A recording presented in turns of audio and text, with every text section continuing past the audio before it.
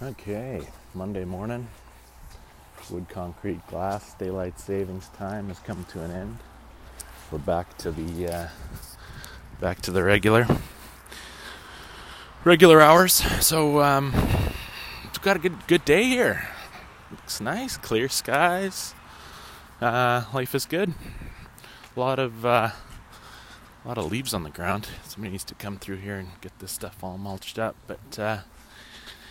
Yeah, last week at the end of the week I sort of had a rambling Friday that I didn't actually post until the weekend, and just it was bad on all accounts. I was all hopped up on sugar. I'm not good with sugar, and had a Christmas drink on the way in from Starbucks, and then somebody brought in Halloween candy. And just all in all a bad Friday. So. But sort of what I went down the rabbit hole with was, you've done your application, or you've done your studying. You're sort of putting together the pieces of an application. You've taught some people some stuff. You figure that you have a general knowledge of what you're doing. So now you need to put the application package together. Hopefully you've talked to somebody at the front counter and acquired all the various application forms, documents, all that stuff that you have to fill out. So now you're gathering all that information.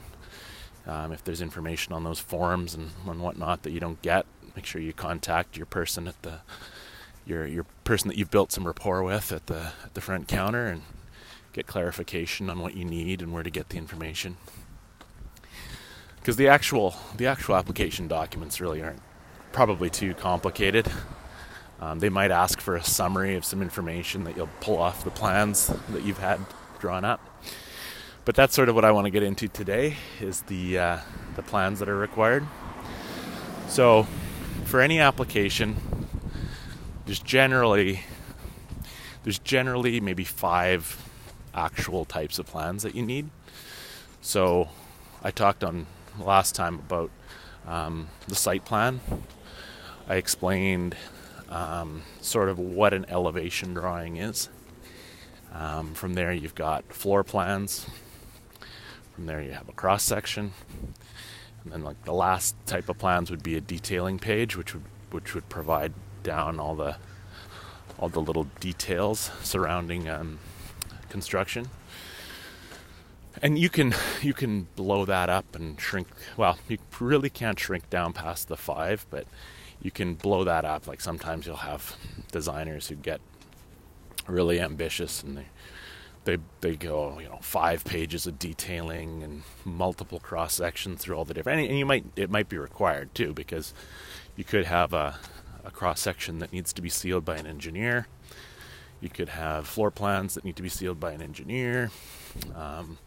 And I mean, these are just the main blueprint size plans that I'm talking about here. You'll have probably truss layouts and all sorts of other supporting documents, but any application should basically have those 5 drawings. So we talked site plan last time. This is where, and how I think about it is, the plans should be organized like you're flying in from outer space. Okay, so how I see it work best is, first page is the site plan. The site plan sort of shows the boundaries as you've come in, right? So you've got your front lot line, side lot lines, rear lot lines, setbacks from those.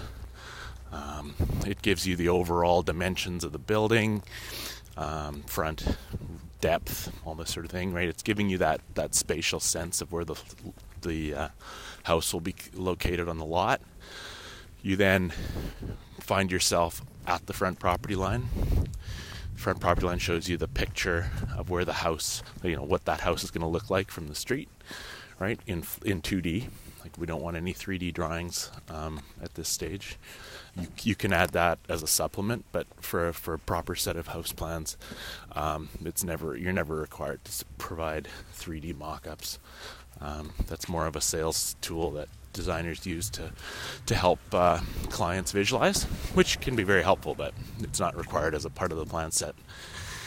So that elevation page, front, sides, and rear give that 2D look at what the house is going to look like from those various angles. You then step into the house and you have a floor plan. So if there's a basement, main, upper, or maybe just main, upper, or maybe there's main, upper, like attic space, like whatever's going to be used as floor space, and there's going to be a required calculation for that. Of course, when you've looked through that, when you looked at your zoning, you determined how much floor space you would be permitted. Just ensure that the floor space shown on those floor plans is underneath the max, right? Like this is what we were talking about last time with the expectation of these plans representing accurately what you're proposing, right? If you know you can't have floor space over a certain amount, don't show floor space over a certain amount. And the other day I was having a conversation with a designer, and I had sent back a deficiency list of like, you don't have, revisit this calculation because it doesn't work. And the crux of it was, like on a side elevation, you're allowed a certain percentage of that elevation to be glazed for fire separations and that sort of thing.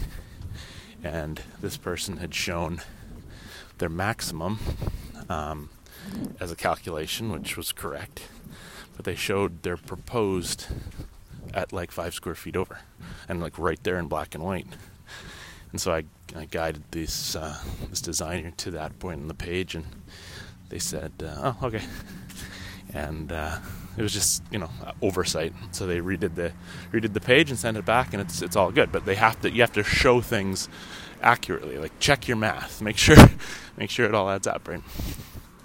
So that's sort of floor plan for you, and I'll get into the weeds on each one of these. I'm just sort of giving the overview of the documents. So the floor plan, now you're inside the house, you're looking at layout, you're looking at windows. There should be sizing for windows on the floor plan. You should have all of the appropriate door sizes, interior and exterior. It should be shown clear paths of egress and exiting, all that sort of stuff that's required. Stairway widths. All these things are located on a floor plan. So the floor plan is really the layout, things surrounding layout, flow of people in and out of the building, and it's important to get that right, because and especially like have it to scale and all this other stuff, right? Like, make sure it's good, because you're just going to get shut down later on if you don't. From there we go cross section. So now, based on the layout that you've provided on the site plan, you drop a line across a section of that floor plan, and now represent that as an elevation. So what you've done is you've got your elevation drawing, and what the cross section is it's a section taken across a position on the floor plan, but then you represent it like it's an elevation drawing. So consider like an anatomy textbook. So a cross section of the human being would be a lateral line down, say, midpoint of the head. If you wanted to dissect the spine and show how a spine works, you would just cut right down that spine visually, and that's what your cross-section drawing for your house is. And why we provide that? Well, this gives us the way the joists are running in the floor system. This gives us heights of spaces. It gives us routing for mechanical. It gives us all the technical information surrounding. Oftentimes, assemblies are broken down on the cross section, so you'll have the foundation thickness, the insulation thickness, insulation requirements, all like laid out onto like usually itemized by numbers that reference the roof system. The roof system then how it interacts and connects to the walls. All these sort of things are laid out on the cross section. So the cross section is actually very content rich, whereas floor plan can probably be considered more a visual method to get the visual sense of how the flow will work. But content wise, I mean, it's more just to show how the house is going to look laid out. I mean, there's dimensions, obviously. You get your bedroom widths and that sort of thing to make sure that beds will appropriately fit. But not a lot of content, where the content is really contained on the cross section, where the code will really be checked to make sure that the spacing is accurate. I mean, some floor plans, if you get a designer who's quite active, they'll do a layout of which way the floor joists are running, but that can also be obtained off of the cross section. And then the last thing is the details. So a detail sheet breaks down some of the nuances that don't get picked up on a cross section. So like flashing details, for instance, or like the overlap of building paper around a window, how the person will propose that, and you can just sort of break that down over time, and over the course of the build, people will be designing based on the materials and how the house is being built. It will specify what details are going to be required, because if you have like a unique building type, like say you did a SIPS panel house, or if you did a what's that foundation type that has the foam blocks? I'm drawing a blank right now. Insulated panel, insulated concrete foundation.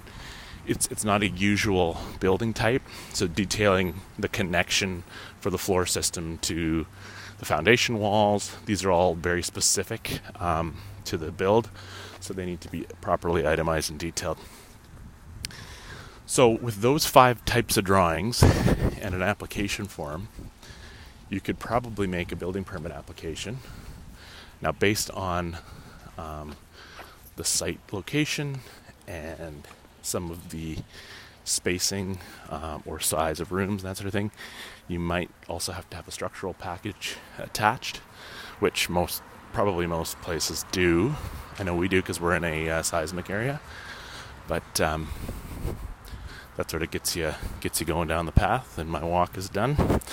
So that's the basics of an application package. Have a good day.